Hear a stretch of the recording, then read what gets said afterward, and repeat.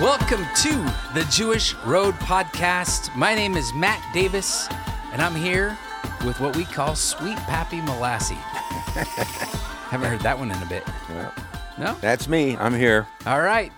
We are here to talk about all things Old Testament, New Testament. We actually call it Act 1 and Act 2. We are bridging the gap between these two parts and these two people to be able to help Christians make sense of the roots of their faith, their Jewish roots of their faith, so that we might be able to help our Jewish people make sense of who Jesus is and come into relationship with this Jewish Jesus. Now, today we're going to be talking about something a little different. We're gonna tell a little bit of a story here. Yeah. Yeah? Yeah. And really right now, we're in November. In fact, I'm leaving in a couple days, going out to the West Coast to do a wedding.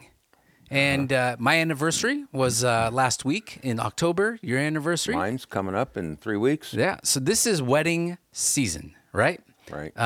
Weather's a little bit nicer, things are a little bit cooler, so the bride doesn't have to schwitz in her dress, right? Yeah. I remember the worst wedding I ever did. I was down like Southern California. Like we stood on a golf course outside, and literally from where I stood, I could see Mexico. That's how far south we were, but it's hot down there. Yeah. It was 118 degrees. Wow. And we still did it outside. I couldn't even believe it.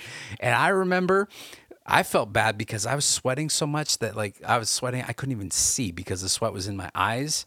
And I felt bad about that until I looked up at the bride and the groom and they were totally sweating. I'm like, what are we doing out here? It's like July and it's in the middle of nowhere, California. It's like Imperial County or something like that. Yeah. Man. Yeah. But Terrible. this is wedding season. Okay. Now, before we jump into the topic at hand, I happen to bring a little bit of Jewish humor. Oh, okay. Did you? I didn't want to step on your toes. If you brought a little... go ahead. If you're going to inflict us with a little Jewish humor. All right, here we go. What or why? No, let me start over again. Why does the groom break a glass at a Jewish wedding? Have you ever seen that before? Well, of course. Of course, you did it, right? So at the end of the ceremony, they take a glass, they wrap it up, and then the groom, he steps on it, and everybody says... Mazel tov. Mazel tov. And then they start singing. The band goes. They lift them up on chairs, and there's great dancing. All right, so that's part of the tradition, right? Why does the groom break a glass at a Jewish wedding? Oh, tell me. It's the last time he'll get to put his foot down on anything. Oh, man. There you go. Okay. I'm only reading it. I'm not writing it. It's okay. Yeah. Yeah. But it is kind of true. Yeah. Well, yeah. It's, get it out. She says, get it out of your system now. There you go. All right.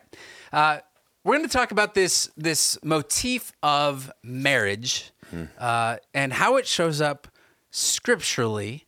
And if you don't know what Jesus is saying here in the second act, and you don't understand culturally what's going on, you're missing a whole bunch. You're driving by and you're not pulling over to stop and investigate a little bit more. So that's what we're going to go. And I remember growing up as a kid, you would go speak at places, you go to Bible studies and all that, but you're like, if you were, everybody has like their number one hit song, like all the bands, your number one hit was always this talk. Oh, yeah. Did you know that? Yeah. Yeah, we called it the Marriage of the Lamb, and we kind of changed it recently because of the things that are taking place in the world right now. I have a sense that we are waiting for the Lord to return, and it fits right into this whole concept of marriage that we are waiting as a bride. Now, if you say it like that, waiting as a bride, I know brides oftentimes, or brides to be, what they're waiting for is they're waiting for the guy to actually ask them to get married, right? Like some people, they've been dating for a couple years. Some people, they've been waiting for 5 years. I know somebody who was waiting for 13 years before he popped the question. Wow. She was waiting that long. Wow. But we're not talking about the waiting for the betrothal or the engagement for him to pop the question. We're waiting for the return of the groom. Yeah. Right? Yeah. And that makes you ask the question, well, what do you mean the return? Where did he go? That's right. So what we have to do is we have to maybe unpack or undo some of our current thinking of how people get married today and put it up against, juxtapose it against what was this process like 2,000 years ago at the time of Jesus. Yeah. Right? So before we do that, today, how do people get married? How do they get married? Yeah, I remember Karis. She asked me that when she's a little girl. She's all, "Well, Daddy, how did you know you wanted to like marry mom, and how does that whole process work?" Right? Yeah. Yeah. So if a couple they meet and they fall in love, like what is that process? Kind of A to Z, real quick. Yeah. Well, I guess they date for a while. Well, they find each other on an app. On an app? Yeah. I was waiting I'd for you be to single a long time. Yeah. Yes, you would. You'd never be able to find your way out. But they find each other. They get set up, right? They go on a date. They spend a lot of time doing dating stuff and all of that. And then what? Yeah. And then he proposes, right? Yeah, he pops the question. He pops the question, and she says, "Boy, I never thought he would ask." That's right. And then all the planning starts. Yeah, then, all the planning starts. Then the guy, he kind of disappears for a little bit, and her mother comes in, and now they're party planning. Right. Right. They're putting together the wedding. The flowers and the location, the venue, what are we going to wear? They're going to try the dress on, all that stuff. And then there's a wedding day, right? Right. Yeah. All right. So that is how it's done today. How did you get married, meet, fall in love, exchange goats and all that kind of stuff 2,000 years ago during the time of Jesus? Oh, well, 2,000 years ago, I don't think the guy found the girl found the guy. They fell in love and got married. We're coming to you, though. You're the expert. You were there. You were there 2,000 years ago. Tell us what it was like. Well, I'll tell you. Okay. Let me tell you. All right. Don't be a nudge. 2,000 years ago, when the young man saw the girl that he wanted, or better yet, the girl that his father said that he wanted, because they would arrange marriages in those days, even all the way up until the 19th century, when you see Fiddler on the Roof and you see Tevye, and the marriages are supposed to be arranged, right? And I'm sure in Orthodox communities they do it today. The marriages were arranged, and once that happened, once the two were arranged and marked out for each other as these two are going to get married, at some point there is a marriage proposal. And let me just give just a few bullet points, because we're going to go and do this. We're going to build it out as a whole study eventually, right? Yeah, we're going to do a course, and we're going to film. And really, for each one of these different pieces is a segment all by itself that is rich and replete with biblical imagery, and really ties into our story, both now in our relationship with Jesus and our relationship to come. Yeah. And so just to bullet point some of the highlights, there is the marriage proposal, and then in considering that, we go through all the things that take place in the marriage proposal and talk about our wedding contract, and we talk about the cup that was drunk at that proposal. Let me go to the proposal. There is a contract. The groom would leave his father's house and go to the bride's house, because what he was going to do is he was going to make a covenant with her.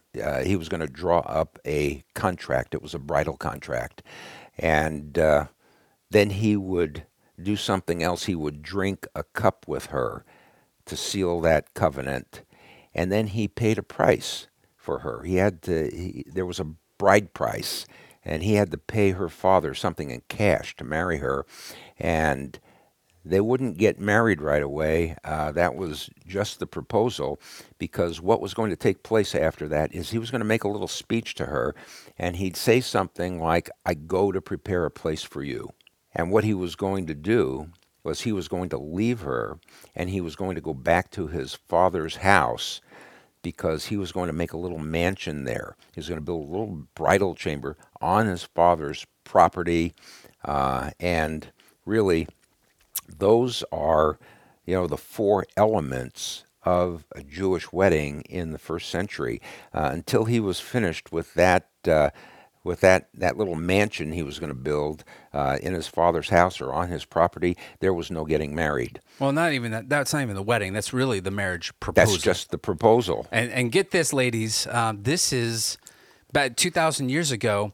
You get the man of your dreams. You're moving in with the in-laws, basically, right? He goes to his father's house, and that is where the place would be prepared. Yeah. Okay. Yeah. He's kind of putting together their honeymoon suite. There you go. Well, not just the honeymoon, but this is where we're going to live.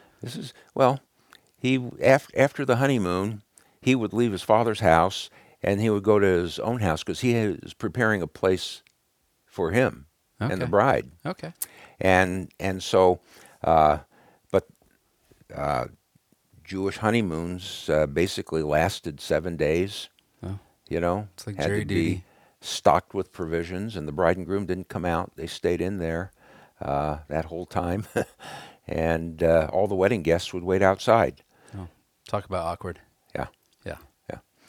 So that's kind of a little bit of a rundown of the Jewish wedding, the tradition.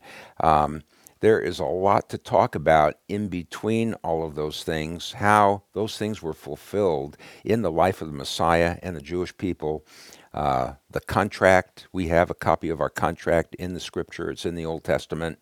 The cup, that was something that was brought to this potential bride as Yeshua was celebrating the Passover.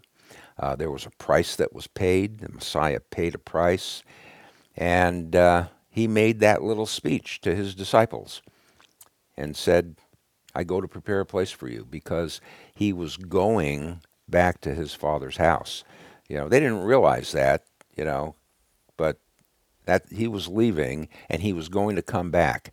And I think all of this fell into place after the resurrection, and they start to understand all of these things that were elements of the Jewish wedding, and they were to be waiting as a bride. And there's another section that we need to talk about when we fill this out.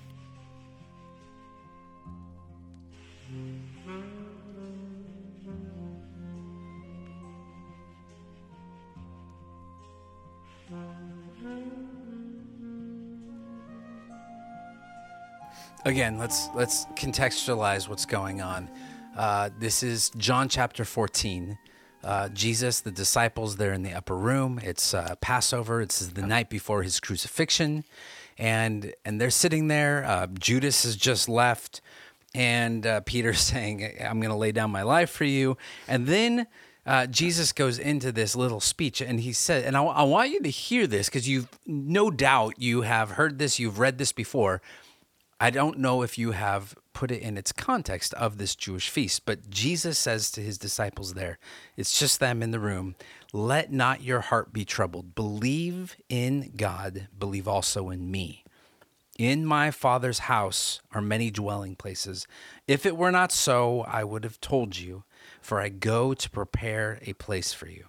And if I go and prepare a place for you, I will come again and receive you to myself, that where I am, there you may be also, and you know the way where I am going.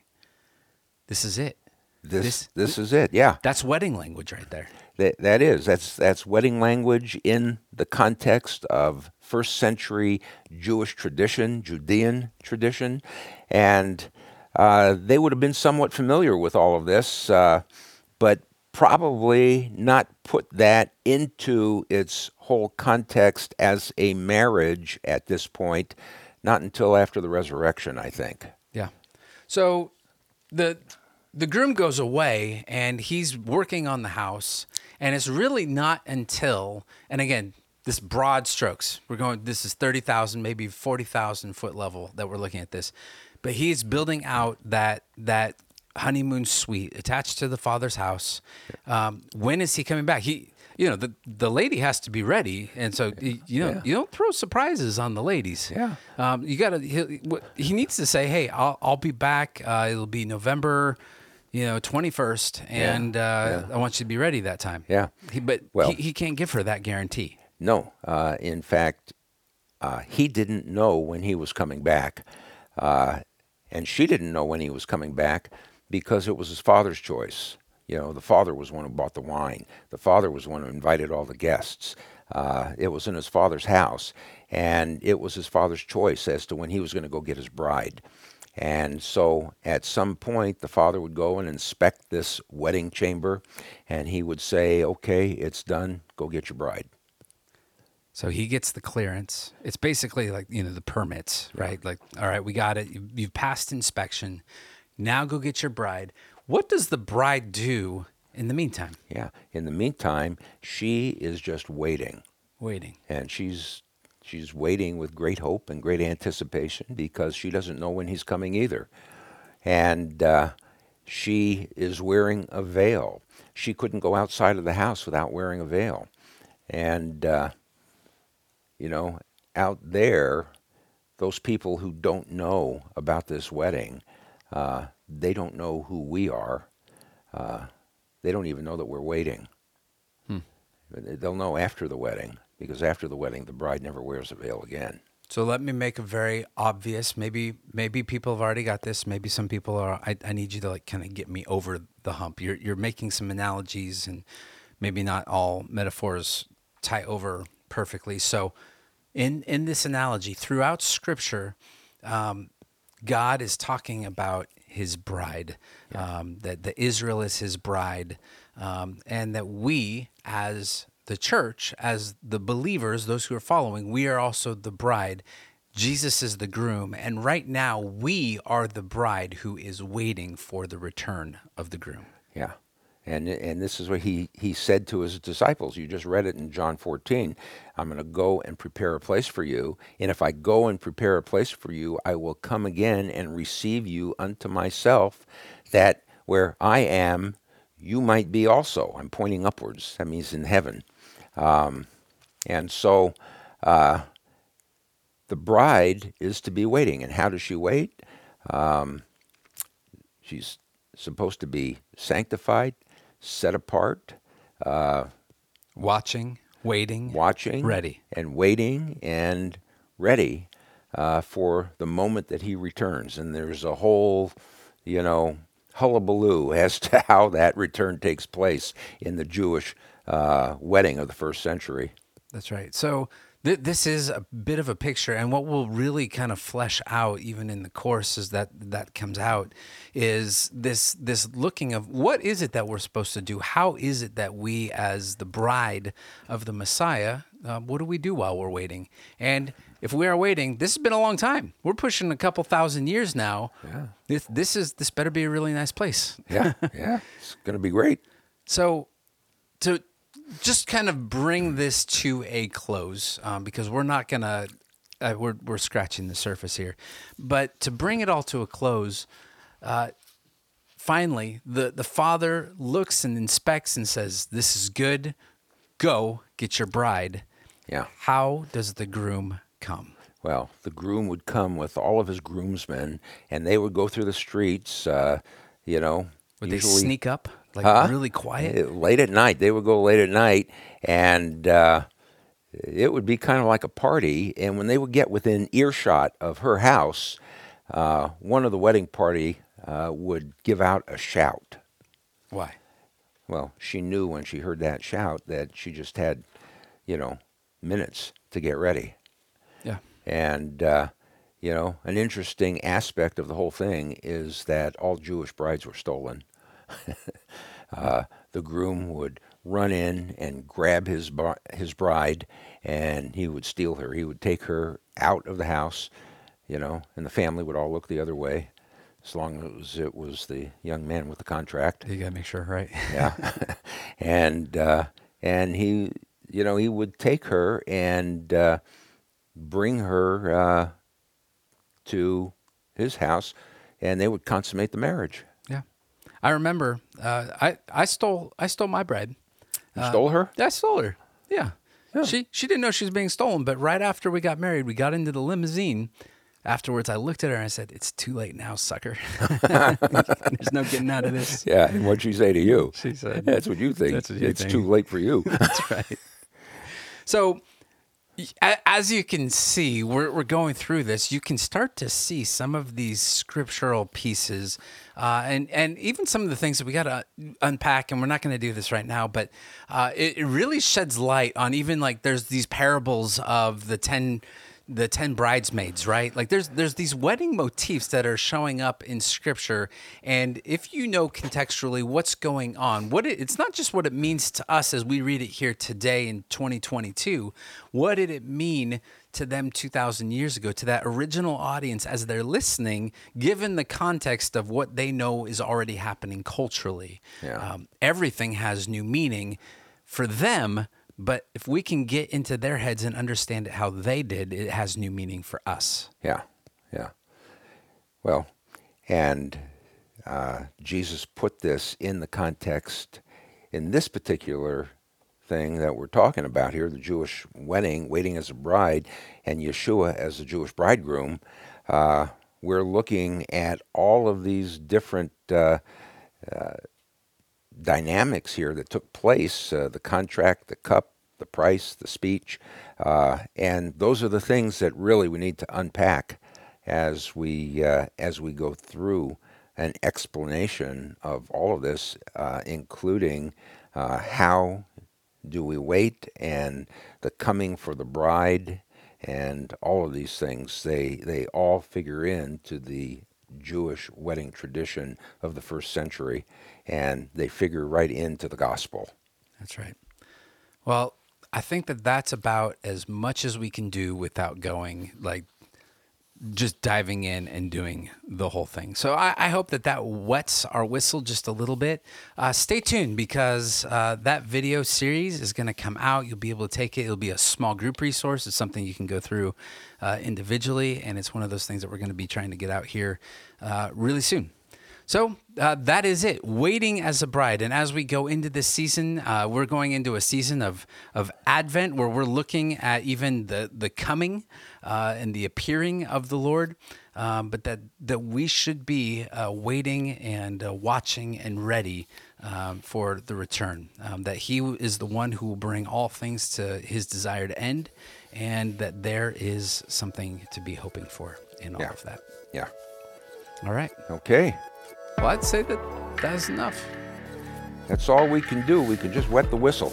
Yeah, he's already packing up. You're putting your stuff away. You gotta go to the back. Oh no, I see what's going on there. You got a bagel over there. Yeah. You're already at the marriage feast, the supper, the marriage supper of the. Well, I hope it's going to be better than this bagel. Was that an everything bagel going on over there? Yeah, I got a little bagel everything on top of the cream cheese. Oh, there you go. With no locks this time. No locks. Yeah. All right. Good. Thanks for listening. Thanks for being with us. And until we meet again, Shalom, Shalom, Yerushalayim. Yeah. Pray for the peace of Jerusalem. Yeah. You guys know what that means by now. Yeah. All right. Shalom. Bye-bye.